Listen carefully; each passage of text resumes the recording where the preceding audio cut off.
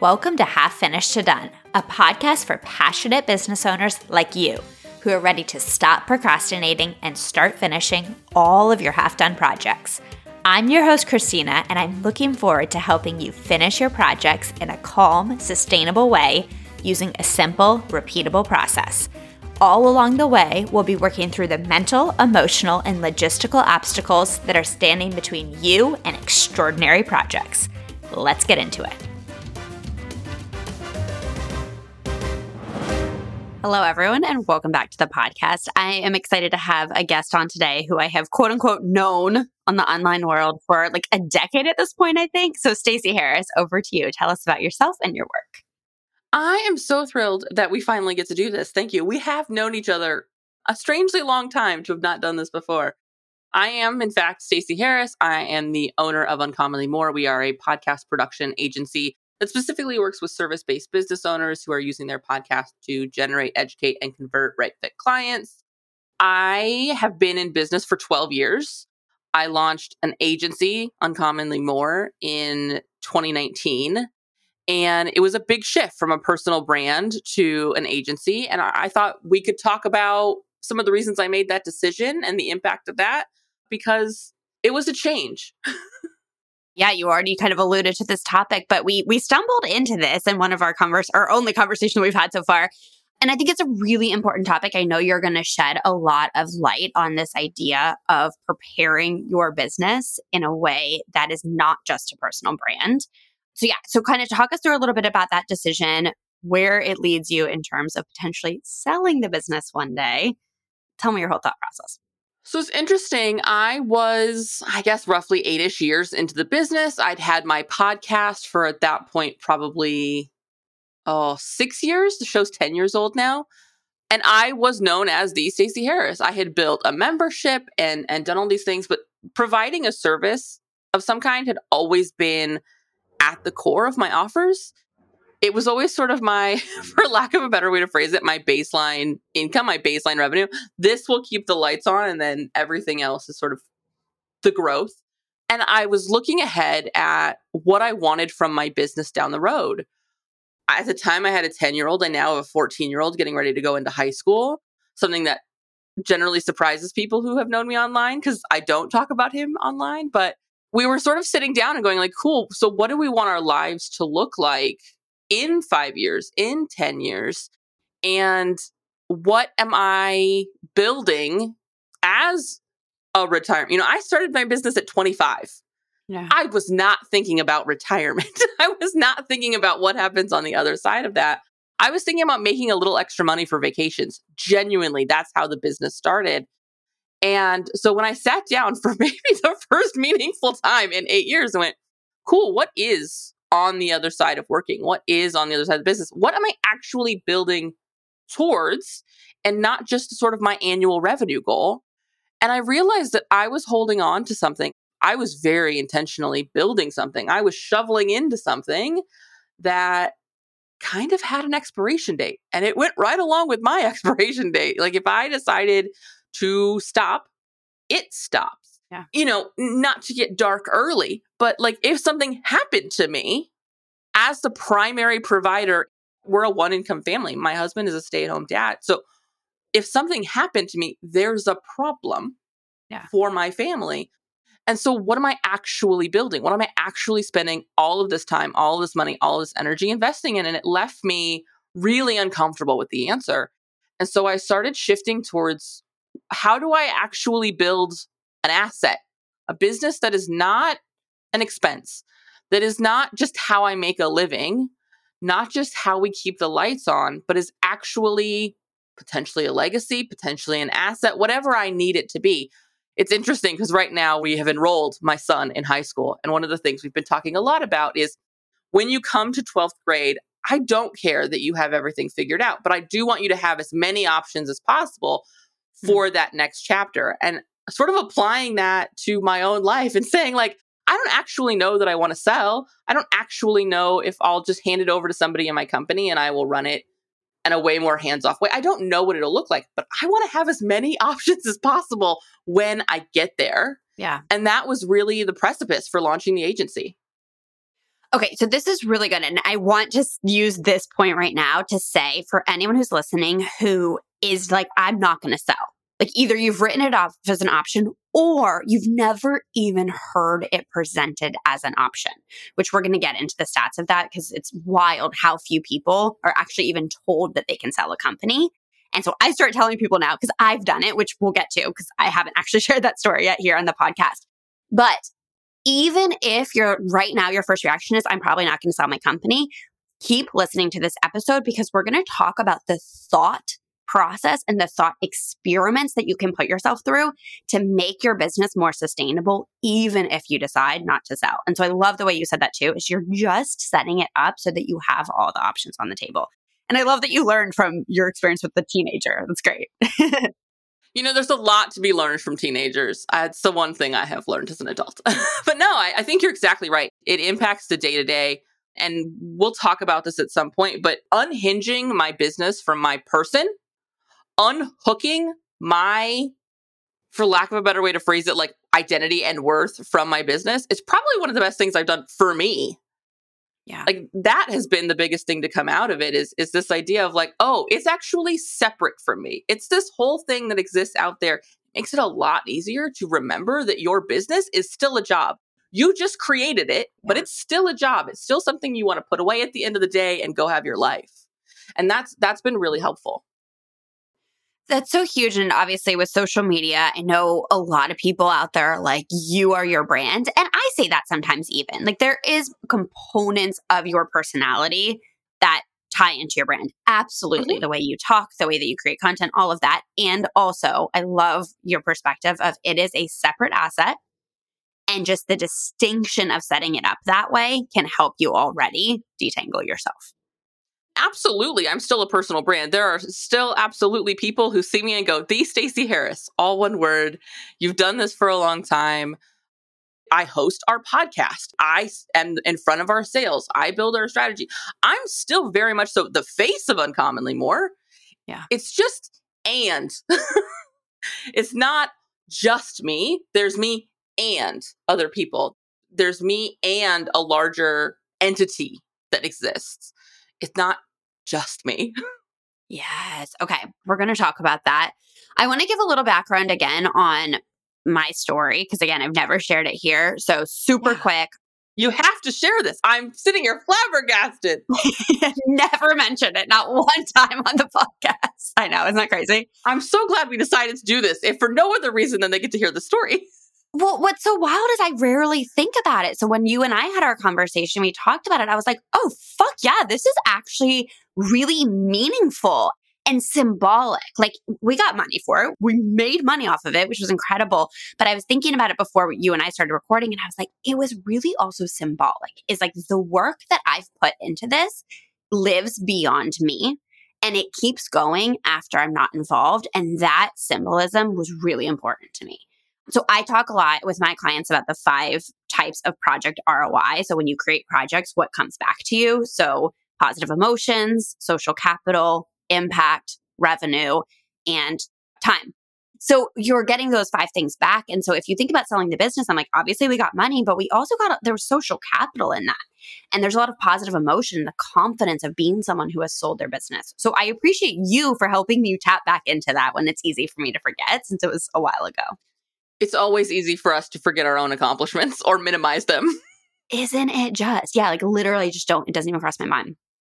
So long story short, I started a website, an online community for women business owners called One Woman Shop back in the day in 2014 at the kitchen table, just created it on a whim, created the entire website in a day, which is how my brain works.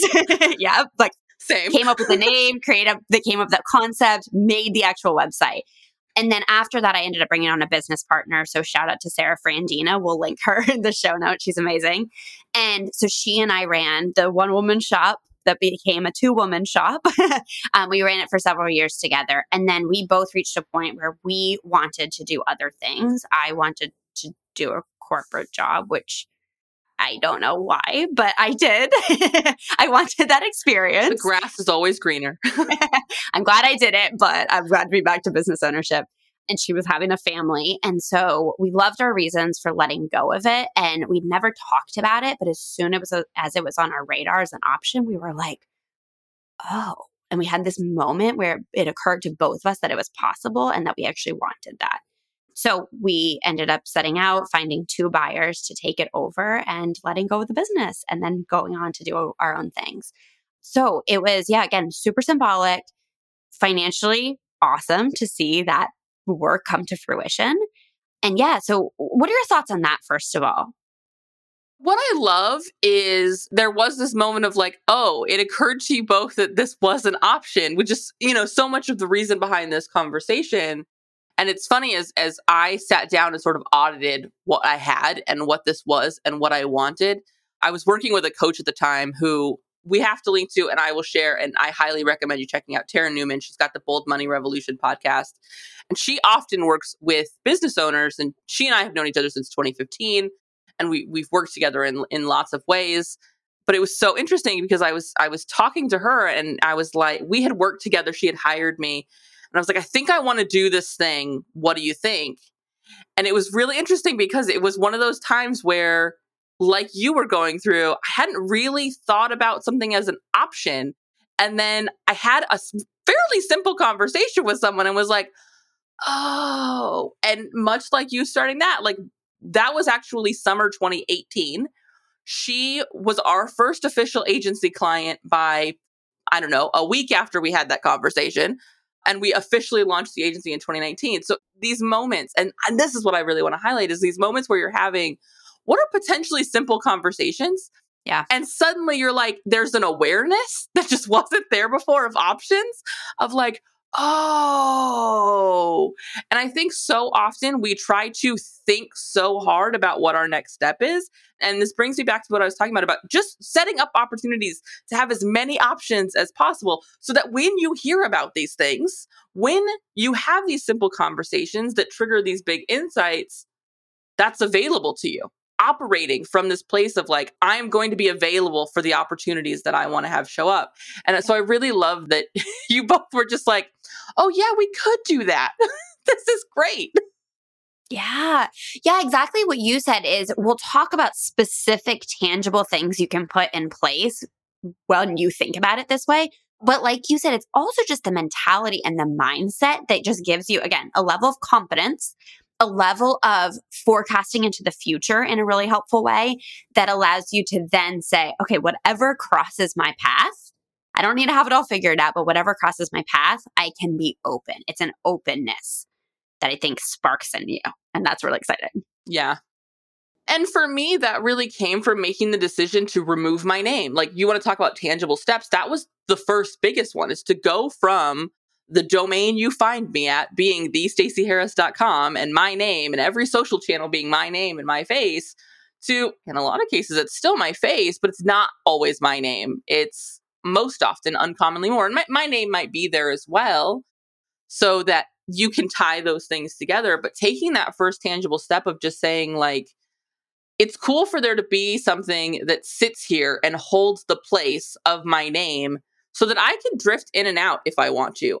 Selling isn't the only option here. There's also I take a step back and we have people on the team who actually end up hosting the podcast or running strategy or whatever. Like, I have the ability to sort of slowly transition or fire myself roll by roll by roll over time.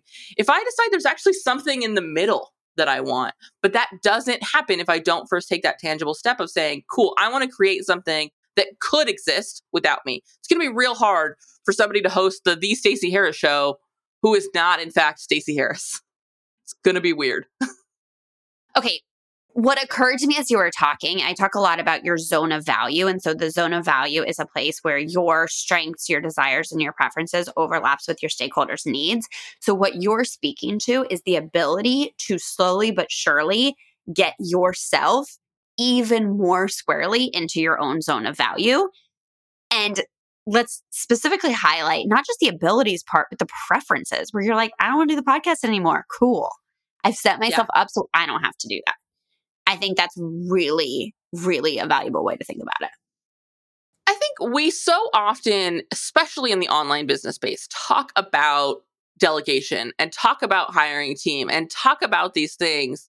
But when we're doing that inside of a personal brand exclusively, we're limited. There ends up being a place where that stops. We see this a lot in people running group programs where they're like, okay, but like once I get in, will I actually be working with you? Because it's you and your personal brand that sold me this program. Yeah. But then I get behind the scenes and it's actually this like group of junior coaches or whatever their mentors, whatever they're framed as that program. And so there starts being this like, oh, well, will I really get? Or like, where do you actually fall? Because they have a personal brand and they have to be forward facing selling. It gets hard to get to be in the delivery because your responsibility is in that face of the marketing, right? And so you don't really have a choice. And I am a big proponent of choices. I'm a big proponent of options, as you have probably discovered in the 15 minutes we've been talking so far. Yeah. And I didn't ever want to be again in a situation. Because like I said, at the time I was running a membership. I couldn't have somebody come in and suddenly start teaching in the membership or delivering courses in the membership without people being like, wait, this isn't what I signed on for. And so I had built something that was very much so similar to a job where someone else dictated the rules. I had removed my autonomy by being the deliverable, essentially, right? Yeah. And so I had to find a way where I could, once again, create those options. I'm on the podcast because I like doing the podcast. It's my favorite part of my business. We just released episode 600. Wow. I've spent 10 years talking to myself in the corners of rooms. I love that. That would be the hardest part for me to give up. I love the strategy. I love getting to sit down with our clients every quarter and build out their content plan for that next 12 weeks and be in it with them. I don't want to do the project management of it. I don't want to do the actual editing and show notes creation. I do like doing the final touch where I go through and I make sure everything's ready and all packaged up for our clients. I do like building the structure and framework we use for production, the processes we use for production. So that's what I get to do now because I have created an environment where I get to spend the time doing the things I like most. Doesn't mean I don't ever do things I don't like. I will say that there are still days where you have to eat the frog or whatever the cliche is. But more often than not, I get to live in those preferences you're talking about.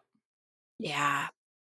And one of the things that you touched on was really bringing yourself into integrity with the front end of the business and the back end. So the sales and marketing and then the delivery. And so your point being, if you are clear about that up front and you've set up systems to support that, you're not blindsiding your clients and leaving them with a bad taste in their mouth. You're from the get-go being super clear and upfront about that. So I think that's a really good benefit I hadn't even thought of. I have so often, unfortunately, in the course of sales calls, had conversations where like, cool, so after we sign the contract, who will I ask questions to? And I'm like, well, you'll go into Monday and I'll see them there. Or, if somebody else on the team, like, our editor, Lori, it's a specific edit question. Sometimes she'll jump in or something like that. But more often than not, you'll keep talking to me. Or it's, okay, so who's actually going to be doing my strategy calls? And I'm like, me. I am. Yeah. Because that's what we're creating. And when that changes, that will be different. The show will probably end up co-hosted, or we'll have regular recurring episodes where the team is there, or they'll end up being a secondary show that the team leads, or there'll be some piece where you meet those people, or whoever is going to be your project manager, if you sign a contract, will appear in the sales call with us so that you get a feel for what working with them will be like, not just me. It's so important to me that business owners and anybody investing in themselves with any kind of coach or consultant or service provider is getting what they were sold on the front end. And if that's a working relationship with the personal brand they're buying from, they shouldn't have to check. It should be clear. And that's something that's really important to me. And so when I decided I wasn't going to do everything, and when I decided we were going to deliver these services at scale, and when I decided we were going to have an opportunity for people to work not just with me, with the team, I talk about the team a lot. We talk about the team on the podcast. We have a whole episode called What Working with Uncommonly More Looks Like. And we talk about each step, and our editor touches it. And then we've got writers who do it. And we've got a transcriptionist who's going to look at it. And then we've got a production assistant who is actually going to do your scheduling. You know that there are people. You see their pictures in our dashboards. It's clear who's involved with this thing you care so much about. Yeah. It's just transparency. That's all it's getting to is transparency. What's sad is the bar should not be low enough that this is exciting information. Yeah. But yeah. so often in sales calls, people are like, really? Yeah. Well, I was thinking as you were talking, I've heard some examples of coaching programs where somebody has to take a bunch of time out. The coach has to take a bunch of time off. And so they bring in a new coach, but they don't prepare their clients. They're not straightforward about it. And the clients are upset. And then the coach, because of often what the coach has been taught by their coaches, is basically like, your client should be fine with it. Your client shouldn't be upset. If they were committed, they wouldn't care who was delivering the product. And I'm like, no, your clients are allowed to have opinions about what they got versus what they wanted. Yeah. So yeah, that's a whole separate ethics conversation. And not even what they wanted, but what they were sold. Right. What was promised. Yeah. Okay. This is so good. So yeah, that piece that I hadn't even thought about before you brought this up is the ethics of setting your business up for selling, potentially, allows you to start thinking about that ethical piece earlier on than you might otherwise. That's huge. It's so impactful. Yeah. I want to mention this. This might seem a little bit out of left field, but I just think it's really important. So I want to make sure we say it. I want to talk about the gender bias of this whole idea of selling your business. I don't actually have stats on this, but I am strongly of the opinion that women specifically aren't told that selling is an option. Would you agree with that? What is your experience there? I would absolutely agree. I have been in the digital marketing space for years. And it was interesting when we first launched the agency, we were actually a full service digital marketing. We did social, we did email, we did podcasting. We can actually talk about how making this decision is why we narrowed and niched and went really, really clear. I think that might be a really great place for us to go next. But in those early years, I was attending a lot of digital marketing kind of conferences, and I'm not going to name names, but I remember being at a party at part of this event, and I was in this group of people, and somebody who had just sold their agency, it was a mixed gender group. The person who had just sold their agency happened to be a male. And he proceeded to talk to each of the other males about what they needed to do to sell their agency. My skin's crawling already. Well, I'm already so mad. Not even recognizing that there were other people, to the point in which that like this man turned his back to the three women who were standing there, who, by the way, just not to be but whatever, all were fucking making more money than the three men he was talking to. Mm-hmm. All had bigger businesses, bigger client lists, and more success than the three people he was talking to about selling their business who had just started. That is the gender bias in selling is so often it's, well, obviously that's what you're doing. You're working towards, what are you going to do after you sell this agency? What are you going to do after that? What's your next? Whereas as women, it's this cute little business to make some money while your husband does something else. And when you get distracted by the kids or when you get whatever the thing is, you'll just step out, I guess. It'll just go away. Right. Well, and I think to your point, you're discredited for, I don't have dependents, but I know I work with tons of clients who have families, and it's like you're discredited for if you take a break or you pause and you have stuff going on with your kids that you want to pay attention to. It's like somehow that makes you less of an adequate professional business owner, which is just ridiculous. Well, and what was particularly interesting for me is this was several years after I had retired my husband. My husband has been retired from his day job, and I have been the sole provider for my family for 8.5 years. It was 4 years before we even launched the agency. So at the time, I'm standing there being like, I am the one breadwinner in this conversation. Like, how about we open our minds to the fact that families also look different. Sometimes they involve kids. Sometimes they involve dogs. Sometimes they involve no one. They look like lots of things. Yeah. And life looks like lots of things. One of the things we don't talk about is kids aren't the only dependents. Our parents are getting older. Our grandparents have health issues, and our parents are still working because that generation isn't necessarily retiring in the same way they were. And so it might be easier for a grandchild to step out and become the caregiver for an elder relative. Like, there are lots of things that necessitate a change in your business and I'll say in your work life. Yeah. And so I think we have to remove the gender from it, which is really hard to do, and open this conversation to like, what sets you up for success in your life? What is most supportive of you living the way you want to live? Again, this is a big reason, we transitioned and I wanted to have that option to sell if I ever wanted to sell. If I ever need to pull up stakes and get the heck out of town or reprioritize my time, how can I do that? And that's regardless of gender. My husband could be in the same situation, but that's not how we tend to think about it. That's not how we tend to be talked to about it. And so we end up with a lot of women who don't realize that there is an opportunity for them to reduce some of their stress of trying to carry it all by themselves and build this thing that is completely built on their shoulders. Yeah. When they're also expected to have the full responsibility of raising and caring for their family, whatever that may look like, or caring for themselves, whatever that may look like, they also need to fully shoulder that responsibility. It's just not sustainable. Yeah. And to just that feeling, and even if it's an unspoken feeling, carrying around that idea of like, well, if I stop working in the business, it just poof, all the hard work just immediately vanishes and there's nothing left. There's no legacy. There's no asset. And the fact that we accept that without even knowing to question it, crazy. It's bananas. Yeah. But it's also why we have to have conversations like this, because it's also not all like, $20 billion sales. Like selling your business can look like lots of things. It could end up looking like mine might very well look like, or I don't actually sell it.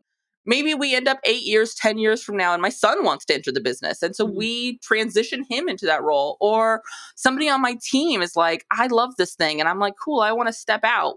It can look like lots of things. Yeah.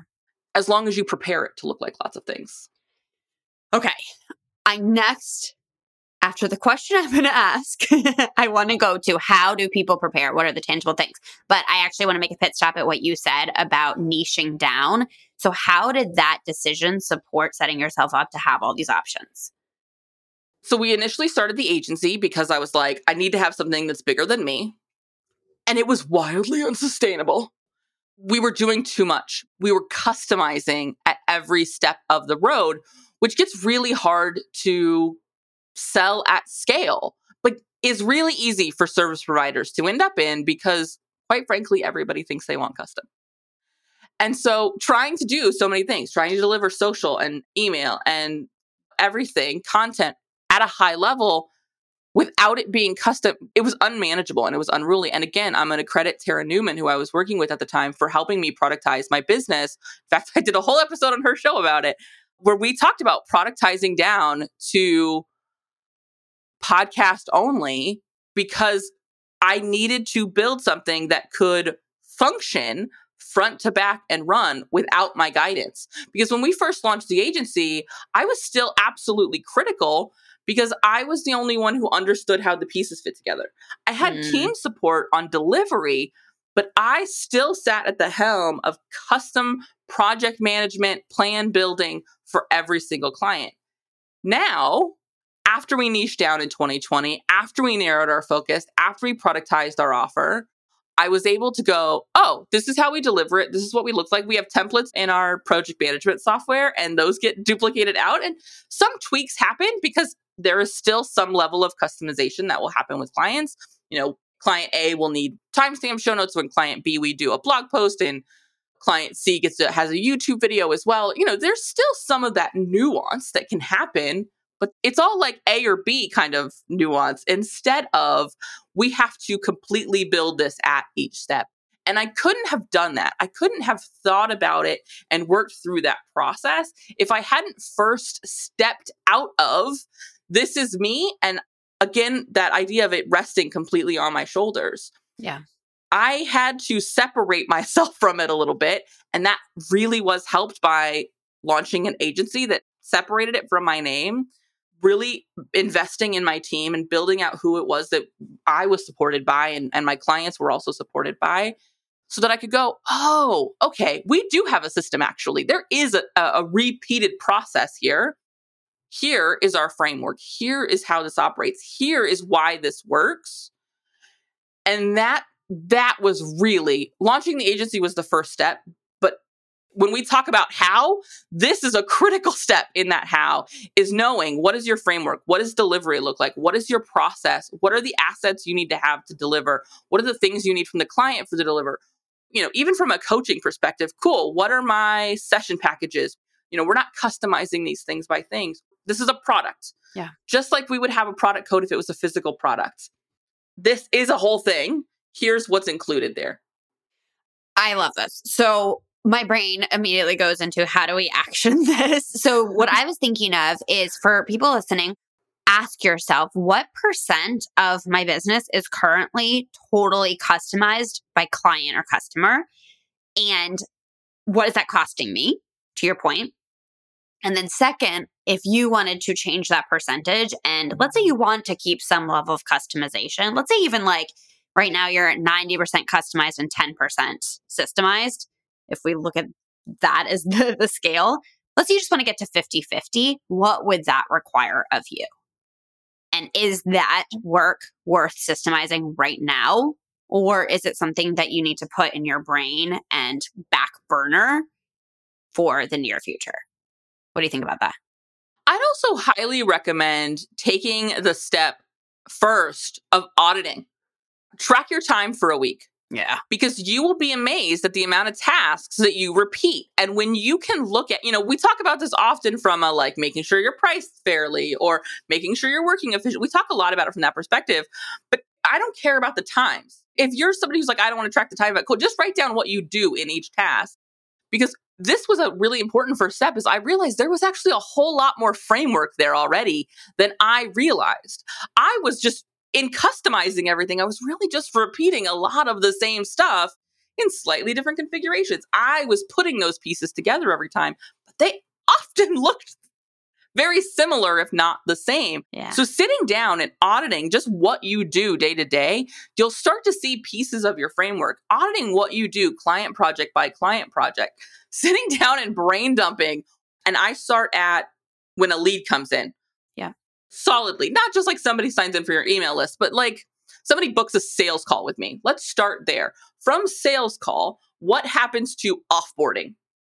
Every single thing I have to do, because doing that helped me realize that so much of it was already there. Yeah. I didn't have to. And at the time, the idea of creating a framework or a process felt really overwhelming. And it was like, oh, wait, there's one here. I just haven't acknowledged it. I haven't made space for it. I haven't articulated it anywhere.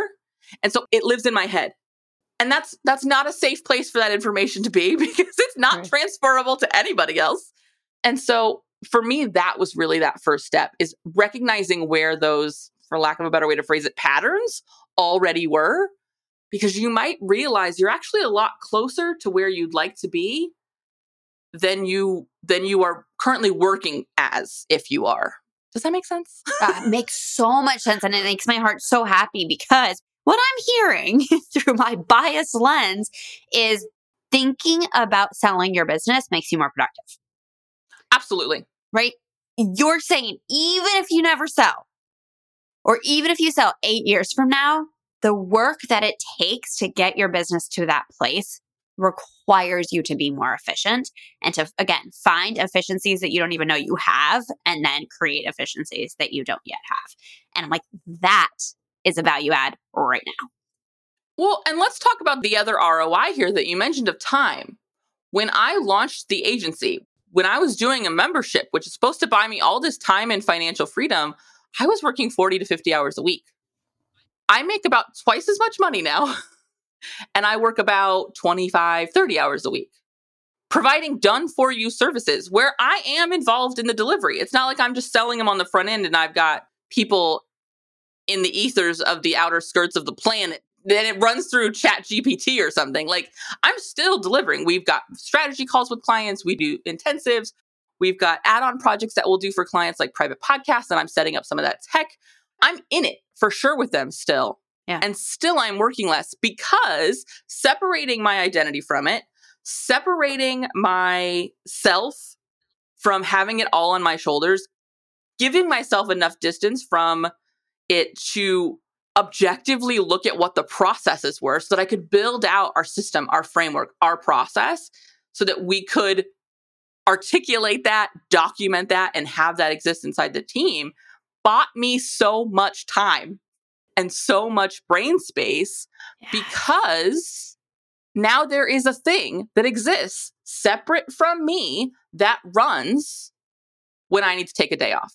I have a client who I've been working with for 10 years who is going to be in town tomorrow, and I'm going to spend the day with her. We're going to a museum. We're going to have lunch. And I can do that. I can show up for that relationship in that way because I know what our system is. I know what our framework is.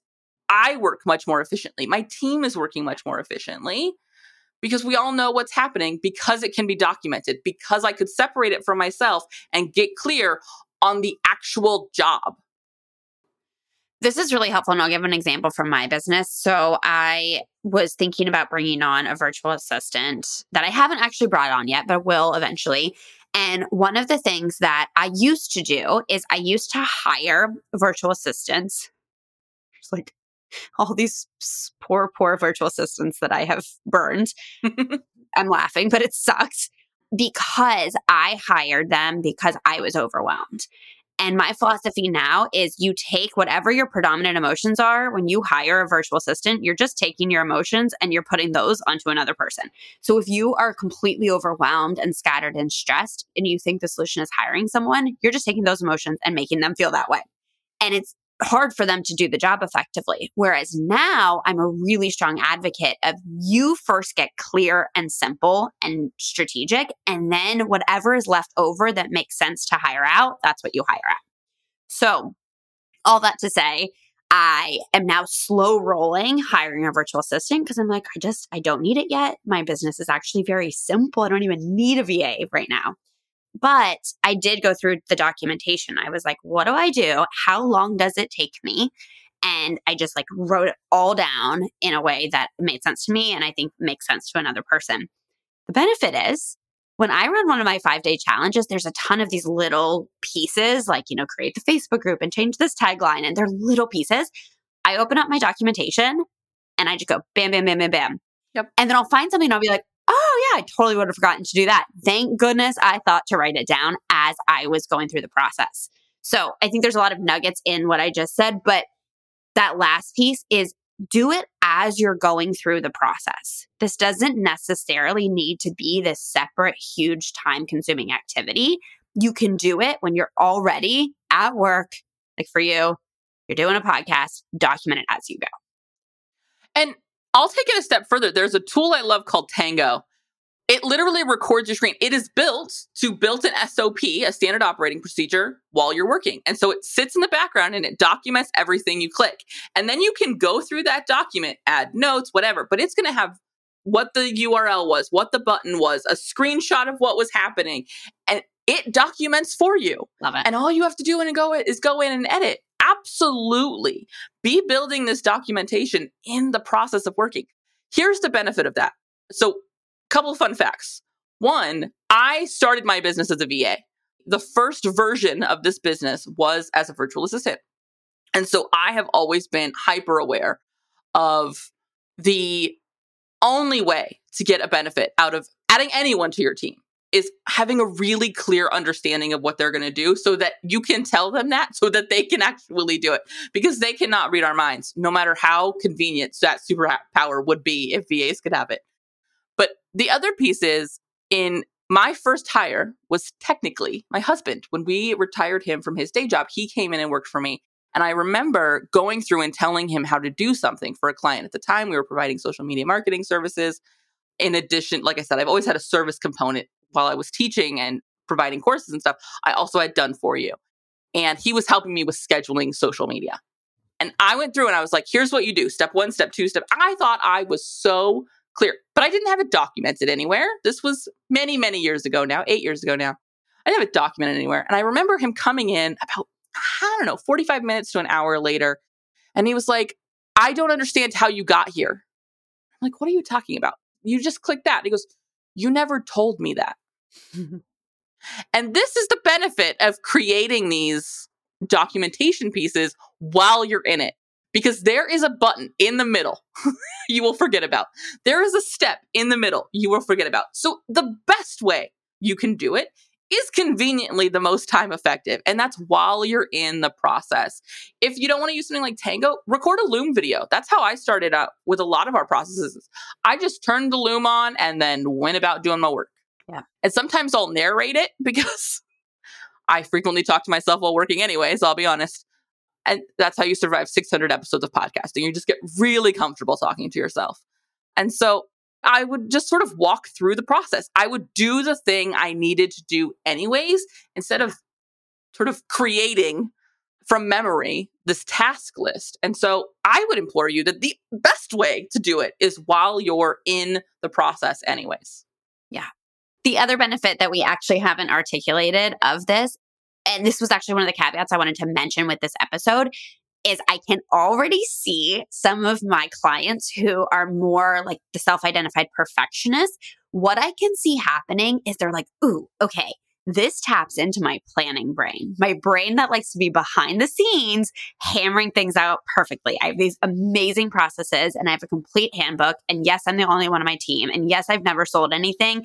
Look at my process. So what we're encouraging you to do is do it as you have to do it. And that will give you the value of not getting too far ahead of yourself. Yes, we want you thinking ahead. And yes, we want you, again, jumping to the future in that healthy way to open up creativity, but not putting the cart before the horse. You're nodding along. Absolutely. It's funny because for me, I am very much so a jump and then we'll build parachute kind of girl. I will figure it out. I always have. I always will. And so it's interesting to me, but I know for me that shows up as strategy. I will sit here and I will write out a plan and it will scratch the part of my brain that feels like I'm being effective. It will scratch the part of my brain that feels like I'm working without actually doing anything. I call it procrastinating because it generally happens when I'm right in the middle of deep well of resistance. Of course, yeah. And I can find myself trying to map out every contingency and every detail. And I think this is what happens when we started trying to plan too far ahead. And that's why I want to really bring us back to where I started with is I was sitting down 4.5, 5 years ago, probably about 5 years ago, going, cool, like what kind of things might I want to do when I'm 50 or 60? And this was at 32 years old. Like, I'm probably not going to retire anytime soon. I don't actually right now have another business I'd want to run. I'm really happy in my business right now. For right now, I have no problem saying, yeah, for the next 10 or 15 years, this is what I'll be doing and this is what it will look like. And that's cool. It will grow from where it is now. There might be, ebbs and flows. But I also know that I don't feel like, look like, or live like I did 10 years ago. Yeah. And so I am only creating the possibility of things. I'm not creating a sales plan right now. I'm not talking to people about what kind of legal paperwork I'll need to fill out to transition. No, but I made sure that I had an entity that was sellable, that I had something that was separate from me, that I had these components in place, that I had, the right kind of business accounts or whatever those things are that maybe you don't have in place now. Yeah. And I just started doing those one thing at a time. And there's still stuff that I'll need to do and need to change. There's still parts of my business that are dependent on me. I still am the person that delivers strategy in Uncommonly More. I can't leave until that changes. Yeah. But I also don't need to figure that out right now because it's not going to change in the next couple of months. And so that's a part that I document because we have a process and I want to make it as efficient as possible for me to do it for as long as I'm doing it. But I'm not doing that in the same way that I would need to put together our SOP for how we respond to a lead coming in to the inbox. Because now somebody else does handle that. So that does need to be documented in a different way. So prioritize that documentation of what are the things I would be most ready to take off my plate first? Yeah, that's huge. I also want to go back to the piece about the vision. So you're talking even more longer term than what I generally work with my clients on. So the place, if you're my client, in the client portal, the anti-procrastination challenge, one of the first steps of that is we go through what is your 3-year vision. So you could extend that and you can just say, what is my 5-year, 10-year vision? And what I always say, I'm like, the point of having a vision is not a plan. It's not saying, here are the things that I want to do, so let me make a plan to now achieve those things. It's setting up the conditions of your life of like, what sounds nice? What sounds lovely? What do I think I might want to do? So that you can then take the appropriate next steps towards that path. And what I found is that when I'm headed towards the vision, so many things open up that I hadn't even thought of. And then I can just play and experiment with that while still keeping in mind that vision. Absolutely. And it's interesting because at this point, certainly I'm thinking at like, cool, so retirement and things like that. But the precipice of this, like why it started, was actually my son turned 10. And I was like, okay, double digits. Holy moly, we have 8 years. We're further into this than we have left of this part of being his parents, of this part of my life needing to look a certain way. And I had my son pretty young. I was 23 when I had my son. And so I'll be 41 when he graduates from high school. Cool. What does my life look like when my household doesn't have a kid to get to school, doesn't have after school activities, doesn't have sports, doesn't have, weekend trips to Disneyland with his friends, doesn't have whatever those pieces are? What does my life look like? Because if I know myself well enough to know that if I don't start thinking about that, it will look like work. Because I will always fill my time with work. I said all during the initial shutdown of the pandemic, I think you and I had this conversation as well. I'm so grateful I have a family because I would have just closed myself in my house and worked 24/7 because I will always fill time with work. I have to be thoughtful about how I fill my time so I don't just close that space with work. Yeah. And so what a lot of it came to was like, cool, when I get to that next chapter of my life, when this part of my life shifts, what might I like it to look like? I knew then that my son very much so has the desire to leave the States to go to college. He would like to go to college out of the country. I'd like to be able to go visit him for potentially long stretches of time or go be in the area or whatever that is. That means I need to have certain things in place financially, but also time freedom. Yeah. And that wasn't going to happen in what my business looked like before. That wasn't going to happen in the early days of me building this agency. I knew I was going to need some runway to be able to buy that freedom and buy financially, certainly, but also time in the work to be at a growth and stabilize and scale place in my business that I wasn't going to be in the first 4 years of an agency. That I probably wasn't going to be in the first 6 years of my agency, not building it the way I wanted to build it, not building it mindful of how my time is now and my freedom is now. Yeah. I knew I was going to want to have a runway so that I could enjoy my life while I was building that thing. And so it wasn't having the whole plan. It was just like, this is kind of what we want to work towards. It might change, but this is like the general direction we're moving in. Yeah. Okay. This is so good. It makes me think of two things. So one of the things that you said, and you've really conveyed this, is you're not afraid to put in the hard work.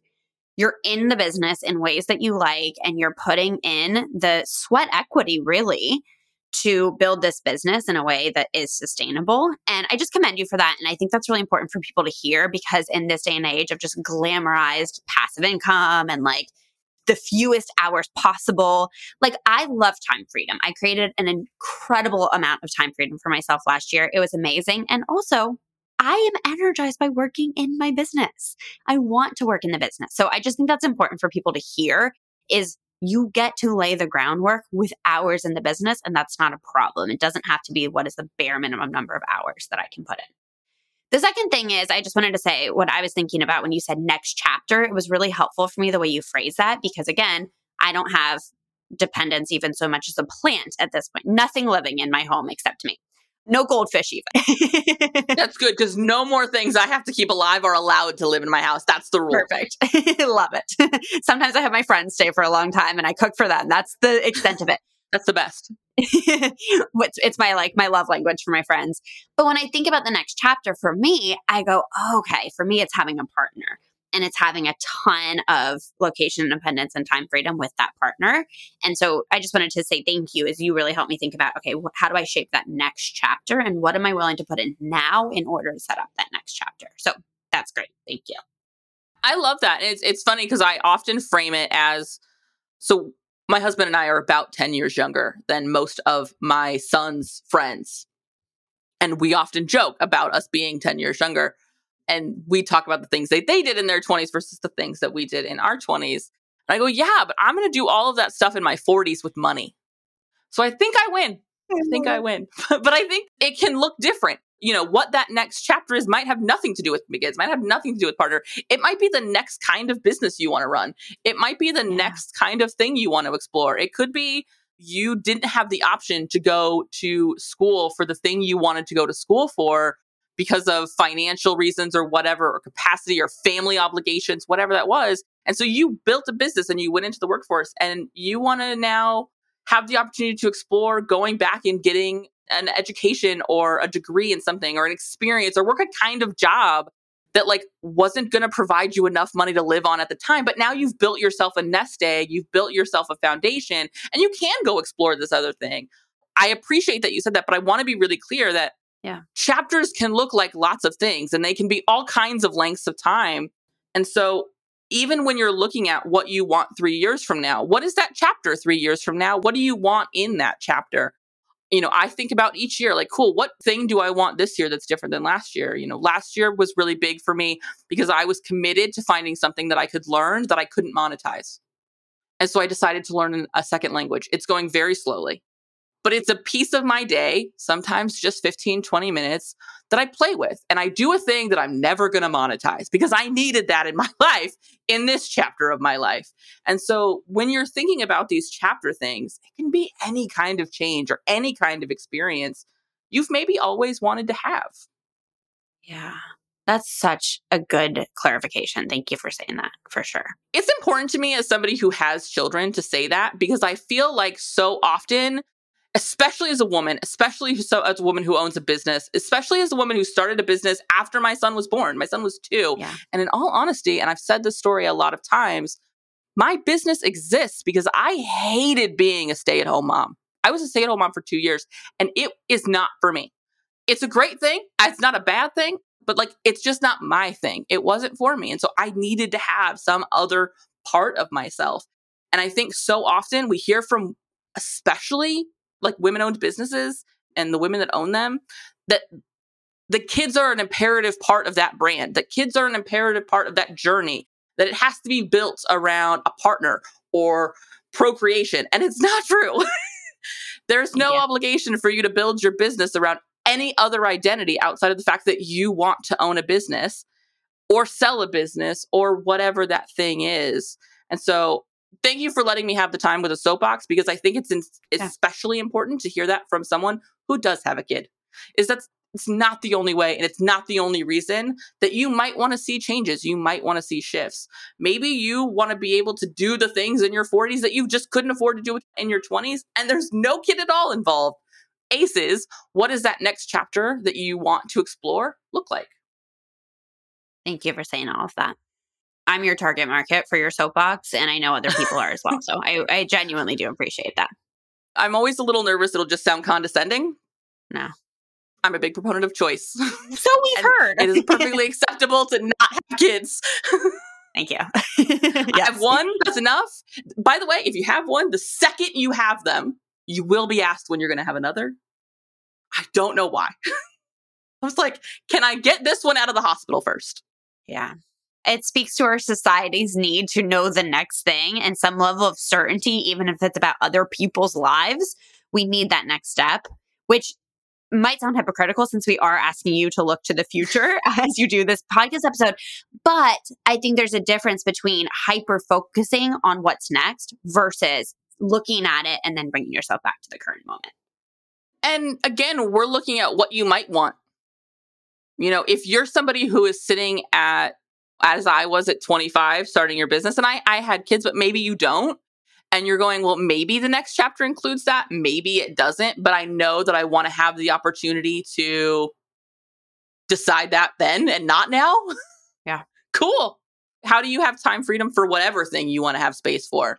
3 years into your business, 5 years into your business, because you are building something that you can be in. You can spend a good long time in if you want to. Well said. Okay, you've given us so much good food for thought. Any final comments that you want people to be thinking about with this topic of opening up the possibility of selling? I think for me, it comes down to options. Again, we've certainly built this conversation around the idea of selling and exiting in that way. But I mean, I think we could probably turn this episode into a drinking game around the amount of times I said choices, but it really does come down to that. What kind of opportunities do you want to be available for? And how do you make yourself available for when those opportunities show up? We hear about a lot of this, like law of attraction and manifesting. And I'm not a particularly woo girly, but so often it is being available to the thing that I might want should it cross my path. And that's often how I'm looking at it is yes, my goals, there's something very specific I'm working towards. And for me, they're very much generally short term because my ADHD needs that dopamine. And so it's like, cool, set goal, achieve goal, set goal, achieve goal. And so I like little tiny micro goals that I can sort of build in. But I have to have that like, cool, where is this little goal building to? Because A, it'll get you through the days that suck because there will be days that suck. And B, it will allow me to understand the why, which is so important for my brain. Like, why am I doing this? I'm doing this because I might wanna. And that's enough for me. Yeah. Thank you so much for that. And to close out, where can people find you after this episode? I would love to invite you to come check out the More Profitable Podcast, which is the podcast I run where we talk all about podcasting. If you have a show or want to have a show, especially if you're using your show to generate revenue and generate clients and educate them and convert them, which is what we specialize in our podcast. That's all we talk about over there. So check out the More Profitable Podcast, and that's over at uncommonlymore.com. Awesome. Thank you so much for joining. It was a pleasure talking about this with you. Thank you for having me. It was great. Thank you for listening to the Half Finished to Done podcast.